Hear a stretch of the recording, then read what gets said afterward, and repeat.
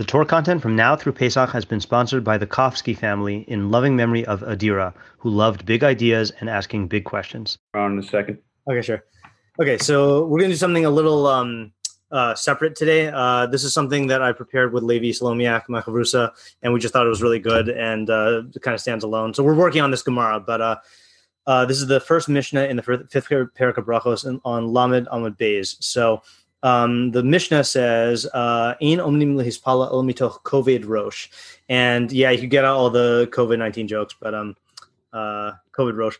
So we only stand up to daven out of a state of literally heaviness of the head. Okay, so we'll see what that means in a second. That's really what we're going to focus on tonight. Let's just finish reading the Mishnah, though. Chasidim harishonim hayu shohin shah achas umispalin. So this is a famous halacha that the early pious people would wait for an hour and then daven. So that they could orient their hearts or their minds to their Father in heaven. And then it says, "Afila hamelch shelo bishlomo," even if a king greets you while you're davening Shemona Esrei, lo yeshiveno, then you shouldn't return their greeting. Afila nachash karach al akevo lo yafsik, and even if a snake is wrapped around your heel, then you shouldn't interrupt. Okay, so we're really going to focus on the first part. Okay, so ain't only COVID rosh. You should only arise to daven out of COVID rosh. And again, this is stam assumption when you're learning Hilchos Tefillah. When it says lehis palel, it means specifically Shemona Esrei. So this is not applying to any other part of davening, just Shemona Esrei. So just in a vacuum, without looking at any mefarshim or anything like that, how would you define or even describe COVID rosh? Like, what does that mean? And then why should you only daven out of COVID rosh? What do you say? I'd say COVID rosh is a certain strain of humility. Okay. And the person should daven in that state because, you're being omed, lifnei melech. Yeah. And the fact that you can even do that is exceptional. Okay. And, just to have that sort of intimate, status with God is, something to be humble about. Okay, good. So I'm going to respond to your second thing first, because the first part is really what we're going to focus on. If you look at all these halachos in this Mishnah and also in the Gemara that follows, which says, for example, like there's all these halachos about, you shouldn't stand up to daven out of a state of like joking around or certain types of conversation or out of certain types of learning. And there are a bunch of halachos about like how what frame of mind or what kavanah you should go into davening with. So some of these halachos are really in service of like putting yourself in the proper positive state of mind to daven, and that's like what Joe was saying for this one. And then other ones really have to do with like not distracting you. That like certain other mentalities are, let's say like the halacha one. That's the other thing Levi and I are working on, that you shouldn't learn out of, you shouldn't get up to daven out of learning something like it says din, but rather out of halacha psuka, out of like settled halacha. And the reason there, Rashi says, is because if you're learning something that is not psak halacha, then your mind is going to be trying to like figure stuff out. So it's not that like that halacha is not to cultivate a certain mentality, it's to prevent other things from distracting you. So theoretically, you could have taken COVID rosh that way. You could have said that, you should have a certain sense of seriousness, because if you don't have that, your mind is going to be like thinking about other stuff, but Joe takes the approach that Rashi took, which is that there's a certain humility. So if you look at Rashi here, COVID rosh he says hachna'a. So interesting, hachna'a is, we would say that the word, what do you call it? What was I going to say? Anava is usually how we translate humility, right? How do you translate hachna'a? Lowliness, maybe? Yeah, lowliness I think is better. Anything else? Like, I think the word is like subdued or submissiveness in some way. So like a lowering of the self, which you could say anava is like that, but I think it's good for us to like just be as precise as possible here. Okay, fine. So that's what the Mishnah says. Okay, so now the Gemara goes into this and asks what the source is. Okay, and this is what we're going to focus on for tonight here. So skipping down to the Gemara here, it says, Can I just make a quick point? Yeah, sure. Just in terms of the accuracy of submissiveness versus humility. Yeah. I think there's actually like a pretty big distinction, because humility is sort of, a general mindset, about yourself and the world, Whereas submissiveness, like if you're actively submitting yourself, it's more, I feel like it's more active almost, or could be. I hear what you're saying. Yeah. Humility, I think, like you said, did we do something that had to do with humility lately? Yeah, we mentioned it. It definitely came up. Yeah. Right. That humility, I don't know if it was a Mishlei Pasuk or something like that, but like humility we defined as, where did this come up? I think it was in Mishlei. I don't remember the context. I don't know. That had to do with like having an accurate view of yourself. Where submissiveness could be like an artificially induced thing of like putting yourself into a lower state. So yeah. Okay, so the Gemara goes like this: Menahani mili.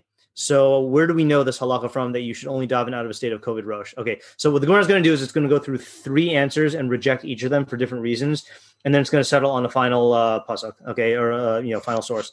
So the first one is Amar Rabbi Elazar, D'Amar Kra, V'hi Maras Nafesh. Rabbi Elazar says, because the pasuk says she was embittered of soul. So any guesses who that's talking about? It's got to be Chana. Got to be Chana, right? So it is Chana. And I think later on, if we have time, I want to go and look into all of these Havaminas that are rejected. We're actually going to start with the Maskana because I think that's the essential idea. And then we'll go back to the Maskana, the Havaminas here. So she was very embittered. So one thing that's already interesting here, okay, is how would you compare that kind of Kovid Rosh to the kind of Kovid Rosh that we assumed? It's definitely negative relative to a positive assumption. She was sad. Like she was like depressed, and Maras Nefesh also is like embittered, so that was kind of shocking. Like if you say that we learn it out of Chana, so then I think it actually changes the way that you view the Kovid Rosh, or it at least like shifts in a certain direction. And this is what Michael Rus and I found interesting about this Gemara, is that each of these psukim kind of takes you into a different direction in terms of what the Kovid Rosh is. So in other words, I don't think this is like there's some things in the Gemara where you have a certain like static idea of the halacha, and then it just looks for what the source is, and the source doesn't affect the way you learn the halacha. Here, the approach I'm taking, and if you want to disagree, we could fight about it, but like I think the pasuk you learn it from is going to actually affect what you learn the halacha is. And I think that the first case is like really clear. Okay, she was bitter. All right. So then the Gemara rejects that. It says, "Mimai, how do you know? Dilma Chana Shani." Maybe Chana was different. Dahavas Marira Liba Tuva, because she was very bitter. Her heart was very bitter. Okay. So what do you make of that? Just on a pshat level, like on what grounds is the Gemara rejecting that here? That's not, you can't expect that from the average person during the average tefillah. Right. Is that either you can't expect that from the average person during the average tefillah because they're not in her position, or you shouldn't expect it from the average person, or something about it is basically like she was in a unique situation, and therefore we can't extrapolate. That might be a good state of hachna'ah, but you can't extrapolate a universal halacha of Kovid Rosh from Chana's case. So that's why it rejects her. Okay. Next, it says, and again, I think if we have time, we'll revisit this. But I want to get to the Maskana. All right. Ella Amar Rabbi Yossi Rabbi Chanina Mehacha. So he says it's from here. Pasuk in Tehillim. So this is going to be about David and Melech. This is early in Tehillim. Va'ani brov chastecha avo besacha eshtacha ve'el hechal kachcha b'yirasacha. I will come to your house, presumably the base of Mikdash or the Mishkan, with your abundant kindness. I will bow down towards the sanctuary of your holiness in your fear. Okay. So without seeing the context, if we're talking about Hishtachavaya in the Mikdash, what type of Hachna'ah are you getting from that, or Yira are you getting from that? And it describes it as Yira, by the way.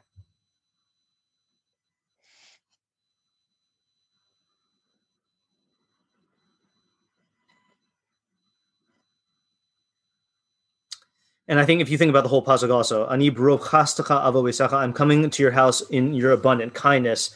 I'm prostrating myself towards your sanctuary in fear of you, or in awe of you. Is it like an idea of like you don't even you're not even worthy of like standing before God? Yeah, I think so. Right? Is that it is the submissiveness of like being totally at like dependent on God's chesed. This privilege that you have of like standing before him and relying on his chesed. And we'll see that when we do go into the if we have time to go into the pasuk. Okay, fine. So that is that's David and Melech. Okay. That's kind of my assumption. Yeah. Okay, good. Yeah. I mean, I think that's just like if you think about Mikdashi stuff, then that's like I think, especially. No, I mean, in when I originally, oh, you mean when you asked what's your intuitive understanding of Koved Rosh? Yeah. Okay, good. Yeah, I agree. Yeah, I think that was sort of in that framework. Right. Okay. So then all right, this next one's the weirdest one. Okay. And I'll tell you right away. I don't know what to make of this one. Okay. Mimai. So first of all, sorry, it refers to rejects David. Mimai. How do you know that that's where we learn Koved Rosh from? Dilma Olam Emala. Sorry, I skipped something. Dilma David Shani. Maybe David's different. Dahava mitzair nafshe barachame tuva, because he afflicted himself with a lot of with excessive prayer. Okay. So what do you make of that? Like, on what grounds is it rejecting David as a model? We saw Hannah, she was like in a special scenario. That the state that David achieved was from excessive prayer, which is not the way we pray. Right. So it sounds like this might be a good candidate for Yira, but he's kind of out of our reach because unlike us, the way that we daven, we're not mitzayir ourselves through all of our tefillos. He was like in a state of tsar because he was such intense davening. Okay, fine. So we reject that. Okay. Now this is the weirdest one. Ella Amar Rabbi Yeshua ben Levi mehacha. So Rabbi Yeshua ben Levi says from here, Hishtachavu l'Hashem b'hadras kodesh. Okay, bow down to Hashem in the I guess the majesty of holiness. Okay, and the Mefarshim on that say it's talking about Beis Hamikdash. That's plain pshat. And then it says Al tikri b'hadras ella b'cherdas. Don't read in the majesty of Kodesh, but in the trembling of Kodesh. Okay, and trembling is a state of like Koved Rosh somehow. Okay, weird. Okay, I mean, unlike the other two, the other two sources were people actually engaged in davening, and we're extrapolating from the way that they davened. Here, it is a al tikri this, ella that, and okay, and then it gets even weirder when you look at the refutation. Mimai, how do you know? Dilmil olam emalach hadras mamish. Maybe the pasuk was just literal. Okay, everything of that, and it just means in the glory of your holiness, literally. Ki hadra of Yehuda have a mitzayin nafshe v'hadra mitzali. Like Rav Yehuda used to do, he would adorn himself and then he would daven. So Rashi says mitzayin nafshe mikashet atzmo. Oops, I just blew this up here. Mikashet atzmo bibgadav. So he would like put on nice clothing. Okay, so maybe it doesn't mean that he would tremble in a state of Koved Rosh. Maybe it just means that he would like get dressed up. Okay. So then now it finally gets to the end. Okay. So now it finally settles on the Maskana. Ella Amar Rabbi Nachman bar Yitzchak mihacha. So Rabbi Nachman bar Yitzchak says from here, Ivdu es Hashem b'yira v'gilu bira'ada. Serve Hashem with yira and rejoice in trembling. Okay. Or rejoice in, exult in trembling.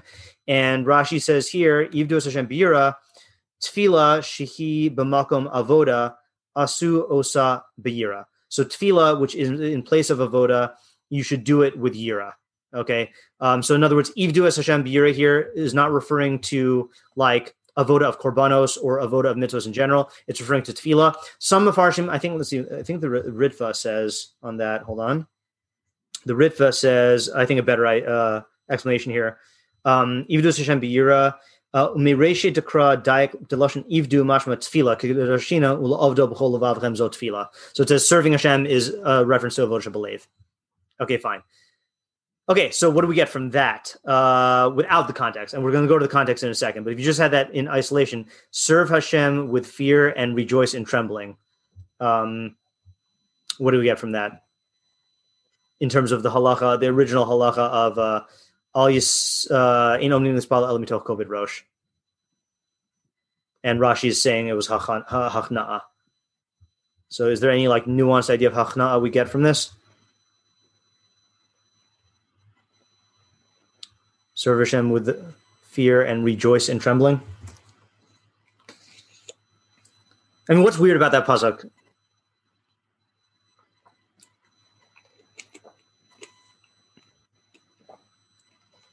Should you be fearful or joyful? Yeah, right. So it's like almost like contradictory emotions there of rejoicing in a state of trembling. So I guess one thing we have to understand is like what exactly is that? But one thing we definitely see, and I think this is one of the proofs that I have for why the Gemara is actually learning out different ideas of the state of Kovid Rosh that we should be in, is Chana was not in a state of Gila.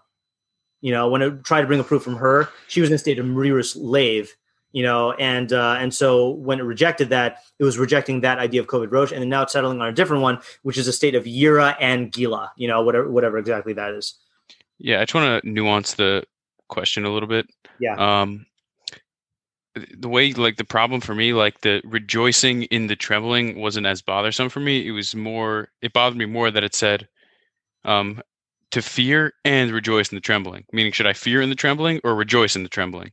Mm-hmm. Like, that's more what bothered me personally. Let me think about that for 1 second, what the implications are of the difference. You mean because they're both being ascribed, you're saying they're both ascribed to the trembling? Yeah, that's how I understood it. Yeah. I wonder if that's the only way to read it. Because I was just splitting it in half of Ivdos Hashem Bira and Gilu Bira Ada. Yeah. I think it might amount to the same thing anyway, because of the trembling, I assume, is not coming from the joy. I assume the trembling is coming from the fear. No, but I answered the joy is coming from the trembling. Oh, the joy is coming from the trembling. Yeah. Interesting.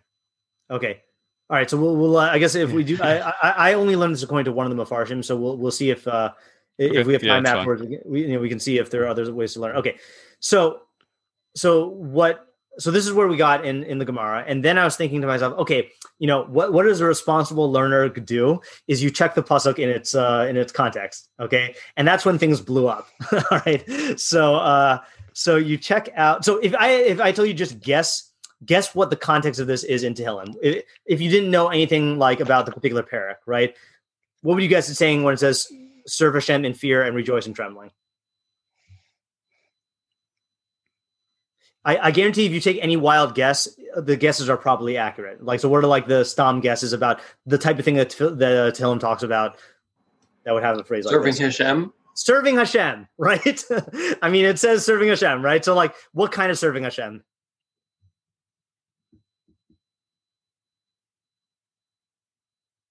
Tefillah. Yeah, tefillah would be a good guess, especially because we're learning a halakha tefillah out here, okay? From here. What would other possibilities be?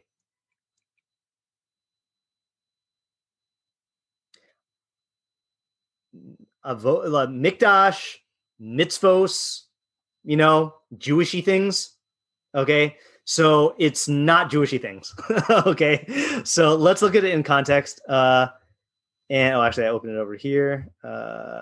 Yeah. Okay, so I actually did not like the Al Torah's archaic translation, so I just typed, I just copied and pasted Alter's translation and then changed words to suit myself. Yeah. Okay, so. Very short parak. Okay, so it says, "Why are the nations aroused, and the peoples murmur vain things? Kings of the earth." Oh, actually, and you know what? I do have to show you the Radak first, just to tell you what this parak is about. And like I said, I only learned this going to the Radak. He's my go-to guy on Tehillim, and that's all we tried. So he says, "V'zeh." Ooh, that's bothering me. That vav is not highlighted. Okay. V'zeh hamizmor chibru v'amru David b'tchilas malchuso. So this parak David composed at the beginning of his kingship. Shiniskablu alav hagoyim. Okay, I think this is not niskablu like lakabel. I think this is like kaval, like to complain against. And you'll see that from the parak. So the nations gathered around him to complain. Kamosha Nemru, as it says, Vayishmu Plishtim ki mashchu es David lemelech al Yisrael. So the Plishtim heard that they anointed David as king over Israel. V'yalu Plishtim levakesh es David, and the Plishtim went up to seek David. So this is like David and Melech's kingship is being challenged. Okay, and they don't want him to be king. Okay, so now he says like this, Lama. Oh, I'm not going to read it in Hebrew. We'll just read it in English until we get to our pasuk. Why are the nations aroused and the peoples murmur vain things? Kings of the earth take their stand, and princes conspire against Hashem and against his anointed one. Let us tear off their fetters. Let us fling away their bonds. He who dwells in the heavens will laugh. That's Hashem, obviously. The master derides them. Then he will speak to them in his wrath. In his burning anger, dismay them. And I, so this is Hashem talking, I appointed my king over Zion, my holy mountain. Let me tell as is due of Hashem. He said to me, so David saying that God told him, you are my son. I myself today did beget you. I bet the Christians love that pasuk. Ask of me, and I shall give nations as your estate, and your holdings the ends of the earth. You will smash them with a rod of iron, like a potter's jar. You will dash them. And now, you kings, pay mind, be chastened, right? Like be rebuked. Oh, actually, I want to read this in the Hebrew because it's better. Where are we? Oh, va'ata. The ata malachim yud haskilo. You kings, haskilo. Be intelligent. Hivasru shofte arts. Be musarified, like be rebuked. Judges of the earth. Ivdu es Hashem biyira v'gilu birada. Serve Hashem with fear and tremble in joy. And then he goes on and says, with purity be armed, lest he rage and you will be lost on the way. For his wrath in a moment flares up. Happy are all who shelter in him. Okay, so before we even do the Radak, what does the context do to your view of the Yira here? Seems fear of being destroyed. Yeah, fear of being annihilated, right? And annihilated for what?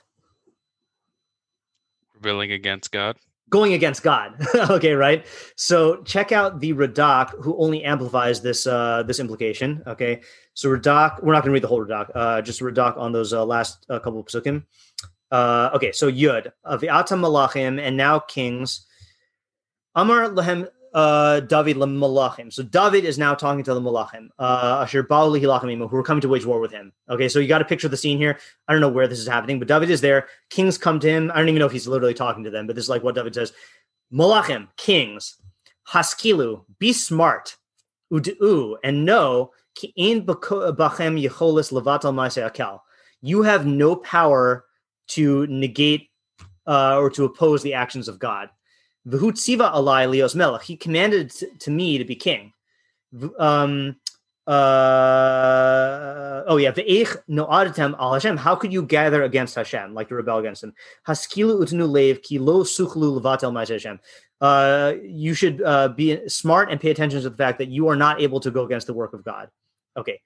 So then he says, "Hivasru shofte arts, be disciplined, you judges of the earth. V'im hiyisim ad ata schalim, you were foolish until now, even though you were foolish until now, because like you rebelled against me. Uv'machshavtam ra, and you had evil plots. Haskilu ukhu musar v'altis tegabehu. Be intelligent, take musar, and do not be haughty. Ivdos Hashem ratu b'meh shehu rotev avdehu." Meaning God favors those who he ritzu. Is it ritzu or ratsu? Ritzu. How's the English translated here?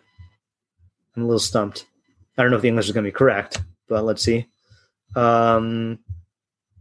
Take pleasure in what he takes pleasure in and serve him. Well, that's not bad. Okay, so find favor in what he favors. Oh, so he's talking about Ritzu, find favor b'mesh shehu rote, in what he favors, v'avdehu, and serve him.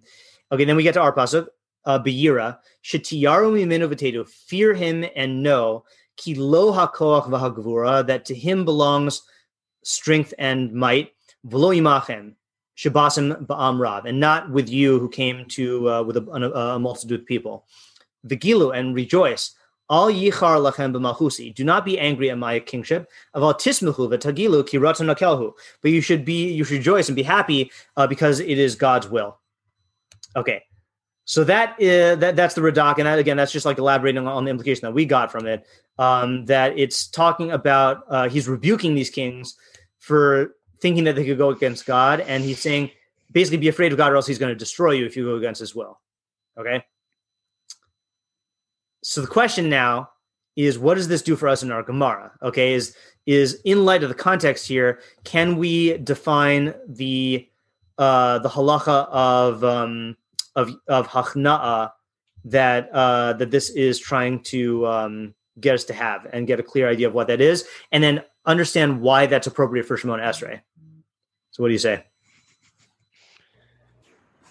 Maybe it's like a hachna'a for the olam l'shem shalach. That God's will is absolute and always be carried out, and you have to align yourself to that. Okay, good. Yep, that's the idea. Okay, cheers over. No, that's basically the idea. So maybe let's just clarify that by why is that necessary, or what would be lacking in a person's tefillah if they did not have this? And if you, by the way, if you take this, like, you know, like I don't know how many of you have learned the halachos of kavana, but basically, like, if you look through like the Shulchan Aruch or the Aruch Shulchan, all of the halachos of kavana basically say like, okay, well, this is what you should do. You should do this, this, and this. And like, you shouldn't daven unless you have this. But nowadays, no one has kavana anyway. So like, just daven no matter what, you know? So my take on this is when we say, you know, like there are things that are ma'akev davening and there are things that are not. And there are things that like lechatchila you shouldn't daven. Let's say here's an easy example, right? Is if you're shasui, if you're tipsy, lechatchila you should not daven, but if you do, you're yotze. And then if you're shikr, you shouldn't daven, and if you daven, you're not yotze. So my understanding is, I mean, Rambam codifies this in the kavana in terms of the like, it's ma'akev. I don't know whether this is ma'akev or not, but definitely the lashon is if you find yourself in a state of lacking koved rosh, you should not daven. Ein omdim lispalo ela mitoch koved rosh. You know, so the question is like this: is what would be lacking in a person's tefillah if they did not have koved rosh as defined by, like, you know, what we're learning from the pasuk here?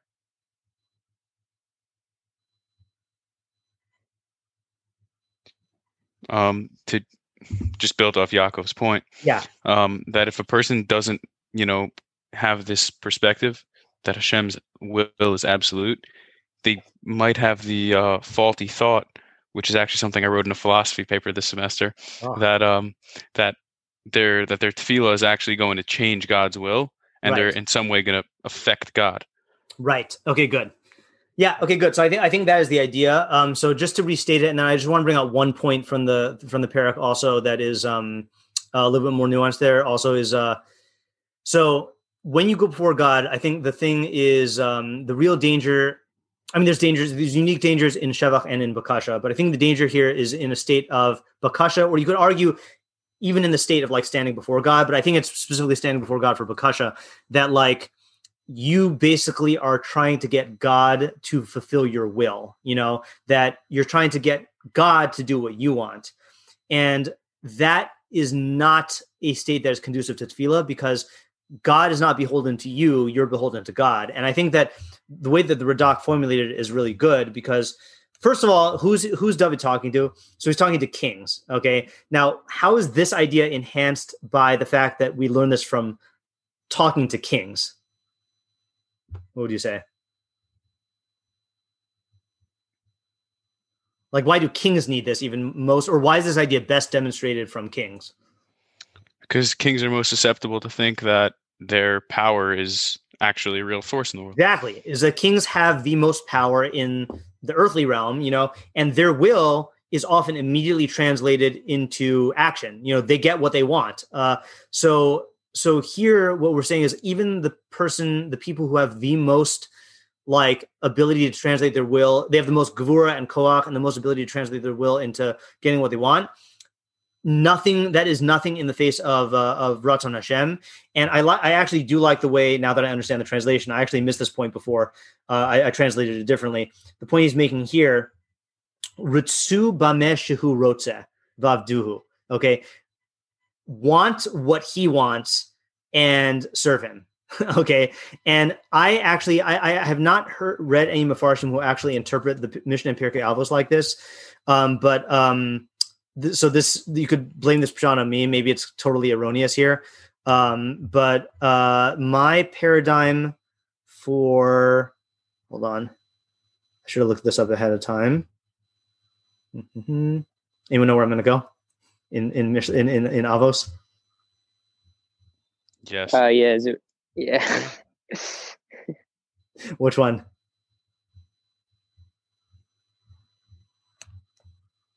Anyone know? Asay Ritzoncha Kirtzono. Yeah, right. I just don't know what parak that's in. I think it's in the second. Either. 2-4. 2-4. Okay, thanks. Yeah. Asay Ritzono Kirtzonecha Kadesh Yaseh Ritzonecha Kirtzono. I can never translate this on the first shot. Make his will like your will, so that he will enact your will like his will. Yeah. Okay, I did it on the first shot. Yay. Pat. All right. So that's really like the whole idea of davening is you really have no right to ask for anything other than what is in line with God's will. And only when you have that recognition can you actually like engage in bakasha, So that's the type of hachna and koved rosh that this halacha is demanding. And like, I think it's just borne out really beautifully by the psukim. Yeah. And I think that it also explains the simcha, the gila part. Where's the gila come from?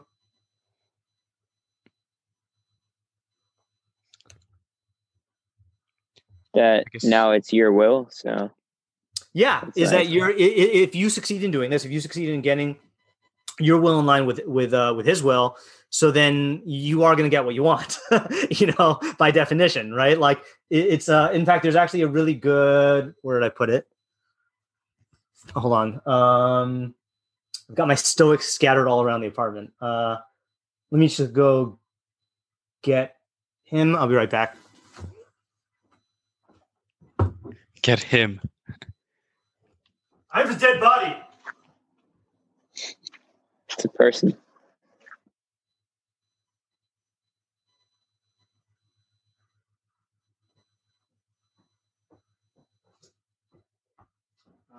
Should we take bets on who he's getting? They're actually Seneca. Epictetus. Ding, ding, ding, ding, ding, ding, ding. Epictetus. Yeah. Aww. I can't find him. All right, hand over the $500, Isaac. Yeah, I can't find him. So I'll have to use the computer one. Let me see here. Give me 1 second. I just want to stop sharing while I find this. Just 1 second. Handbook. And yeah, so for those who haven't heard me say, this is the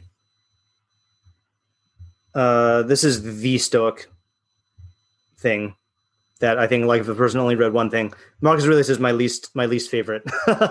Surprisingly, Epictetus is my favorite, and then Seneca is next. I don't know this translation, so I don't know if I'm going to be able to find it. So this is something called the Handbook of Epictetus, which is like a cheat sheet for Stoic ideas. Is I don't even think he wrote it. I think one of his students wrote it and just basically like summarized all of his major teachings. But I don't know the translation, so I can't search. All right, I'll say what I think it is. Where is it? All right, I'll say what it is. It is. Oh, no. Wait. No. This is really bothering me. I'm not going to botch the quote. I owe you one. Okay. It's basically it's his version of this Mishnah in Pirkei Avos, but forget it. All right, that was a waste of time. Sorry. Okay, so that's the idea of this halacha here. Okay. So unless there are any questions on that, now what I'd like to do is go back to Chana and David and the other one and see if we can get what those versions of the halacha would have been. Yeah, I just wanted to suggest a different place where the Gila can come from. Sure. Within this context. Yeah. And again, I don't know if it might not work with the technical exact translation of Gila. I'm just sort of using it as a general term for joy. And there's a certain level of comfort and satisfaction of being able to just like throw your hands up and sit back and say, it's Hashem's will that's just going to make whatever is going to happen. Yeah. And I can't do anything about it. So I may as well just, chill out. And there's a certain joy in that of, I guess, relaxation of, takes the pressure off. That's interesting. Right. Yeah.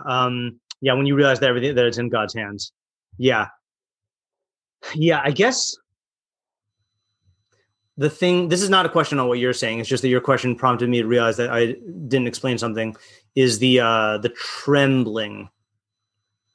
I'm still not sure where that's coming from, because the way we're explaining the Yira really is more. In the case of the kings, they were afraid of punishment.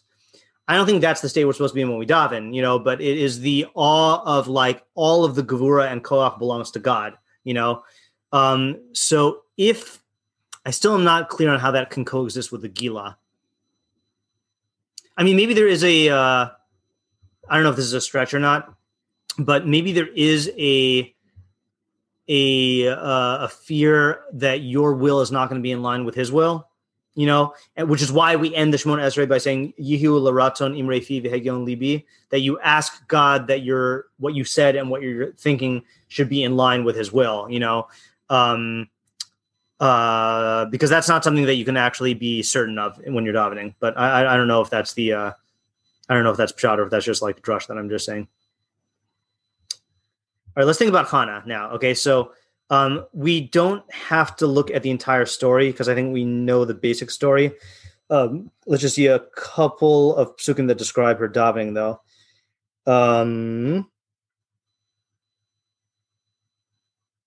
Yeah. Right. So let's just get this here. And we're not going to go to the Mefarshim for this. Oopsies. Let me do 2-column. Okay, so we have here that. So it gives the background, blah, blah, blah, right? And Penina had children, Hannah had no children. And it says blah, blah, blah. Okay. Oh, now we get to the afflictions here. V'chiasata tsarasa gam kaas lavur hir imah ki sagar adashem ba'ad rachma. So her competitor or her tormentor angered her because of her here. What is this? Hir imah. The pasuk here, or the translation here says, to make her fret, like re'im, like to make her tremble. Ki sagar adashem ba'ad rachma, because God had closed her womb. V'chein yaseh shana b'shana midei olasa beis adashem. Right, so she was really upset, right, year after year, and she was angry and she cried and she didn't eat. V'yomer la elkana isha chana lame sivki v'lame lo sochli v'lame yira levavech halo anochi tovlach me'asar banim. Okay, fine. So his statement there. V'tam chana achrei achla shilo. And then here's our pasuk v'hi maras nafesh vatis palal al Hashem, which the Mefarshim means she prayed to God, uva chosivke, and she cried, and then she made the netter, right, saying that she's going to give her son to Hashem, donate her son to Hashem. Yeah. Okay. So what kind of koved rosh is this in comparison to the one that we saw from the Maskana?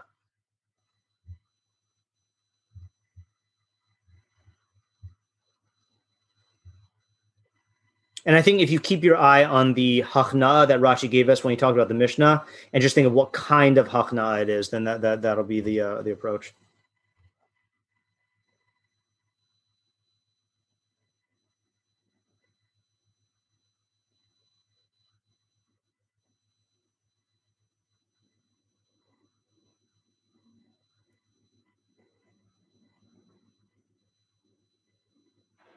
Is it possibly like an idea of like that she sort of like recognizes very clearly that her will is not in line with God's will because she is lacking something that she wants?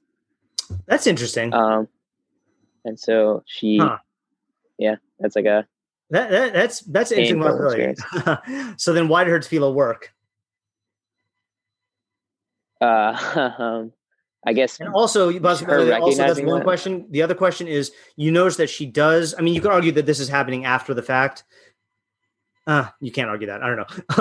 She does make her will in line with God's will because she says that she's going to. Where is it in the Hebrew here? Yain v'shechar lo. Sorry. No, that's where she's refuting the fact that she's drunk. But she says she's going to give her kid to Hashem. So it's like making her will into his will. Right. So that seems like the same idea you're saying. Is the Maskana? Right. Yeah.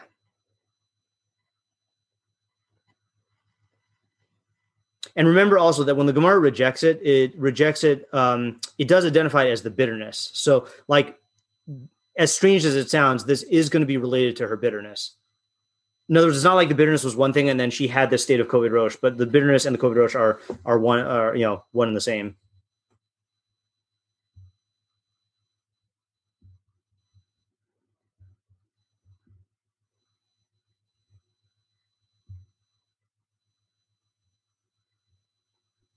Well, it seems like it's almost the opposite of the Gila, right? Like that's in the case of the rejoicing, you're, I guess, rejoicing in the will of Hashem, whatever, that's not an accurate statement, but something like that. Mm-hmm. And with Chana, she's very embittered by the will of Hashem. Right. Yeah. So that seems problematic. Yeah. Yeah. Problematic. And even in like a nafka mina type way, right? Like, we don't know whether the tefillah is going to, her tefillah was answered. So like it clearly wasn't magiv it, but yeah. I guess I was thinking nafka mina in the sense of like, what if you find yourself in a position like Chana? So then according to our maskana, you got to work on changing your will. And according to Chana, like, she was able to daven in that state, maybe because of what I said, that she changed her will to be in line with God. But I don't know, maybe you could say something that even like, despite Chana's bitterness, and her, I guess, distaste, so to speak, with what she perceived Hashem's will. Was that a pun? Or what it was? No. Okay. I don't even get it. Because of yeah. Okay, yeah, I gotcha. Yeah. So, meaning, despite that, she still came and was davening in front of Hashem. I think it's like a common phenomenon that if someone is not happy with Hashem's will, they'll basically, they'll just leave. Like, what am I praying for? This guy's not helping me. Right. And yet, so she still did have that submissiveness, but it was in a state of a bitter taste. Okay. So you could take this route that I think both of you are trying to take of like it being a variant within the maskana, So I'll tell you what Levi and I came up with, which is different, is we said it's a completely different kind of hachna'a. Okay, so the maskana is a hachna'a of you're standing there and you have your own ratzon, and you're realizing that like my ratzon is only going to be fulfilled if I align it with God's ratzon, and his ratzon is absolute, and my ratzon is like it has to be the one to yield. Her Chana's hachna'a is the recognition that there is no one else I could turn to but Hashem. The recognition that she had wanted kids, and there's nowhere else to turn, and so it's a hachna'a. I think the Pesukim use this mashal, or Chazal use this mashal a lot, also of like the way that we look towards Hashem. I think this Pesukim in Tehillim like this is like the way that a servant or maidservant looks to their master. That like that's the only source of their sustenance, and that is another type of hachna'a of realizing like if I'm only going to you because you are one out of many options.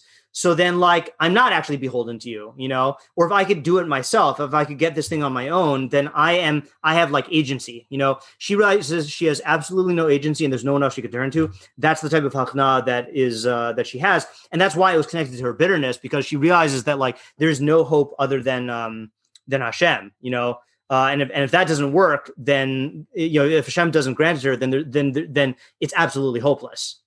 She wouldn't have that bitterness if it weren't for the fact that Hashem's the only game in town. And I think the a raya to this, that this was like a big part of her, not a raya to the halacha, but a raya that this is a big part of her, what was going on in her mind, is her tefillah in the next parak. She starts off her tefillah, or is this is an embarrassing point. Is this her tefillah afterwards, or is this the tefillah that she davened? I don't know Shmuel very well, but if this is the tefillah that she davened, then that's even better. Wait, what does Radak say here? I didn't actually look at this. Just Levi pointed it out last minute. He's probably lifnei Hashem v'nasna lo shevach v'hoda al bein. Oh no, so this is afterwards. Okay, so what does she say? Vatis palel Chana v'tomer Allah tzli bi bar Hashem. So my heart rejoiced in Hashem. Rama, I gotta get Rama karni bar Hashem. My pride has been raised by Hashem. Rachav pi al oivai. My mouth has become widened over my enemies. Ki samachti b'yeshuasecha, because you have caused me to rejoice in your salvation. Ein kadosh kadoshem ki ein biltecha. vein turk Elokeinu. There's no holy one like Hashem, and there's nothing aside from him, and there's no rock like our God. You know, that this idea of emphasizing the exclusivity of turning to Hashem, and that there's no one we can depend on but Hashem, you know. So again, that's not a riot to the way I'm interpreting the halacha, but it is a riot that was on her mind, you know, and that was what she recognized when she davened this way. Okay, so that's the Koved Rosh of Chana. Now, let's just really quickly, in the interest of time, go to the second Havamina. So this is David. So we said sounds mikdashi. It's a very short parak, so let's just read it here. And I think you'll get what kind of hachna this is pretty quickly. Hold on. Oh, it's not. Oh, it is, I guess, kind of long. Okay. You know what? I'm actually. Oh yeah, Lamanasech al nechilos means brother David. Okay, fine. So nechilos is an instrument. Amarai hazina Hashem. My statements listen to Hashem. Bina hagigi. Understand my pronouncements. Hakshiva l'kol shavi'i malki v'lakai. Listen attentively to the voice of my outcry, my King and my God. Ki elecha espalal, because I pray to you. Hashem boker tishma koli. Hashem, listen to my voice in the morning. Boker erach lecha. In the morning I will arrange it for you v'atzap, and I will look forward. Ki lo kel chafetz resha ata. You are not a God who desires wickedness. Lo yegurcha ra. You are not. What does yegurcha ra mean? Lo yegurcha ra. Oh, to dwell. Evil will not dwell with you. Lo yisyatzvu holalim lenegdacha. Wild ones will not stand firm before your eyes. Sanesa kol po'alei avin. You hate all doers of iniquity. Ta'abed dovrei chazav. You will destroy all speakers of falsehood. Ish dami mumira. A man of bloodshed and deceit. Yitayev ad Hashem. Hashem abominates. V'ani brov chascha avo b'secha. But I, in your abundant kindness, will come to your house. Eshtachave el heichal kachcha b'yosecha. I will bow down towards your holy sanctuary in fear. Hashem necheni b'tzidkasach. Hashem, guide me in your righteousness. Leman shorai. For the sake of my how it's shorai here. Leman shorai. What pasuk is this? Tess. I don't get this. It looks like it's not there. Because of them that lie in wait for me. I don't know what the lashon is. Shorarai. Hayishar lefanai darkecha. Straighten my path before you. Ki'in befihem befihu nechona. Because there's no sincerity in their mouth. Kir bam havuos. That's the word we had in Mishlei last Monday. There in their midst is like blows or like destruction. Kever pasuach gronam. Their throat is an open grave. Lashonam yachalikun. Their tongues they smooth out. Ha'ashimim elokim. Make them guilty, God. Yiplu mimotzaseim. Cause them to fall from their counsels. Brov pishem hadichemo. Push them aside due to their abundant, or because of their abundant offenses. Kimarubach, because they've rebelled against you. V'yismechu kol chosebach. Let those who take shelter in you rejoice. Le'olam yoranenu. They will sing for you forever. V'sasech alemo. And they will give libations for you. What is that? Sasech alemo. Let them exult in me. Okay, fine. Oh, no. So that's let them shelter you. Look, schach. Sukkah. V'ya'altu b'cha. And they will rejoice in you, Ovesh Maka, those who love your name. Ki ata tavarech tzaddik. You will bless a tzaddik. Adoshem. Katsina reton tatrehu. You will crown him with a shield. Yeah. So what's the emphasis here? I think the theme is pretty clear. Forget like our question for 1 second. Like, what would you just say? Like the theme is in the parak.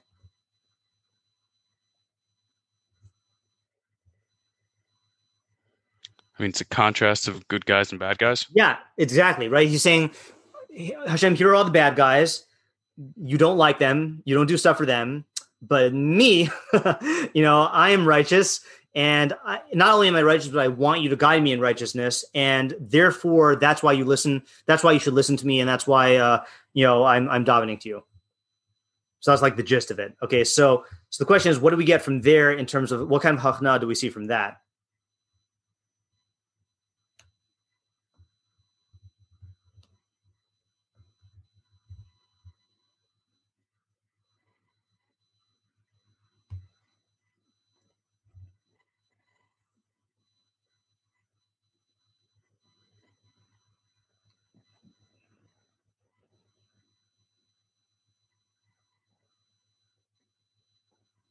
I guess just the submissiveness and service of Hashem. Yeah, submissiveness in service. But I think the way that you had it better was actually good. Or was actually better as the good guys and the bad guys is that God responds to a certain type of person. That there is a type of person who has submitted himself to Ratzon Hashem in terms of the way he lives, and that's the type of person who can come before God to daven. So if you're one of the types of people who it pleases to cram natural ideas into artificial brisker categories, then you could say that, and there are people like that, no judgment, but I'll just say Rav Pesach doesn't do that. But the halacha for Chana puts this in terms of the mechayev of tefillah, that the thing that made her go to God is the recognition that there's no one else to turn to, and that's where the Kovod Rosh resides, in the fact that I come to you because I realize there is no one else who I can go to, that my act of tefillah is generated by my recognition that you're Ein Tzur Kelokeinu, The second thing is really the David HaMelech one is the Gavra of tefillah, the fact that the only certain types of people can come to you, not the people who are rebelling against you and Merdu Bach and Pashu, but the people who are aligning themselves with your will in terms of their lifestyle, Anshe Tzedek, and then the Maskana is in terms of the act of tefillah, in terms of when you go before God and you present your bakashos, then you have to align them with God's will. And that's really where the Gemara settles. And this weird other Havamina that we didn't define, I don't think we're going to have time to work it out tonight. And I also didn't manage to work it out with my Chabrusa.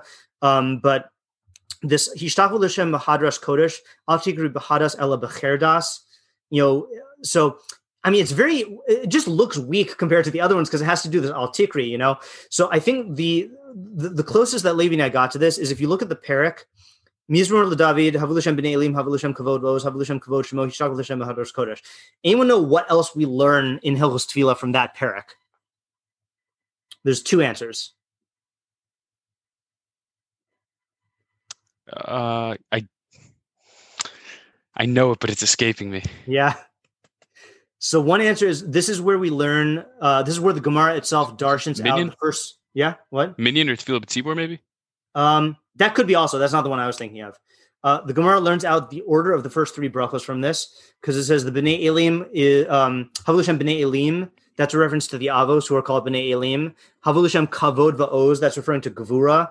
Gevuros Hashem, that's the second bracha, and then Havu L'Shem Kavod Shemo Hishtachvu l'Hashem b'hadras kodesh. That's Kedushas Hashem. So that's one thing we learn from. And then the other thing we learn from this is the source of one of the sources that there are 18 brachos in the Shemona Esrei, because if you count up all of the Shemos Hashem, then there's 18 of them. And then when they introduced the 19th, then they found an allusion to the 19th. I forgot what maneuver they pulled to do that. But so the theory that Levi and I came up with is this Havamina is not like the other ones. The other ones, they were really the advantages of the other ones was that it was distinct ideas of what the Kovod Rosh is. This one, they were trying to learn it out from here because this is the actual source for Shemona Esrei. So if you can learn out the halacha of how to daven Shemona Esrei from the actual parak where you learn out that there are 18 brachos, so then that's like a superior limud. And that's why it twists it and like does this al tikri, this el that, because it's trying to learn it out from the parak that we learn out Shemona Esrei from, but then it abandons it. So we did not learn out that it was a different idea of hachna from there. But maybe there's something that we learn. But anyway, I got to go to the other Zoom link. But hopefully this was a good thing. And look, I think this is the type of idea, like this is why I like learning these Gemaras, because you now have this idea of the mindset to walk into tefillah with, of like yira, of like recognizing that you have to like align your ratzon with ratzon Hashem in order for it to be good. And even if we don't paskin this way, I mean, I haven't like we're just going through the sugya now together, but like, even if we don't paskin like this in the end, it's still a relevant idea for tefillah. And even Chana's idea, like that's also a good mindset, even though we don't paskin like her, like that Manda Amar, it still is a useful idea for tefillah, and it'll enhance your tefillos. So, alrighty. See ya later or soon. All right, bye. Thank you. Thank you. Peace. If you've gained from what you've learned here today, please consider contributing to my Patreon at www.patreon.com/Rabbi Shnei Weiss. Alternatively, if you would like to make a direct contribution to the Rabbi Shnei Weiss Torah Content Fund, my Venmo is at Matt-Schneeweiss, and my Zelle/Chase QuickPay and PayPal are mattschneeweiss@gmail.com. Even a small contribution goes a long way to covering the cost of my podcast and will provide me with the financial freedom to produce even more Torah content for you. If you would like to sponsor an article, shir, or podcast episode, or if you are interested in enlisting my services as a teacher or tutor, you can reach me at rabbischneeweiss@gmail.com. Thank you to my listeners for listening, thank you to my readers for reading, and thank you to my supporters for supporting my efforts to make Torah ideas available and accessible to everyone.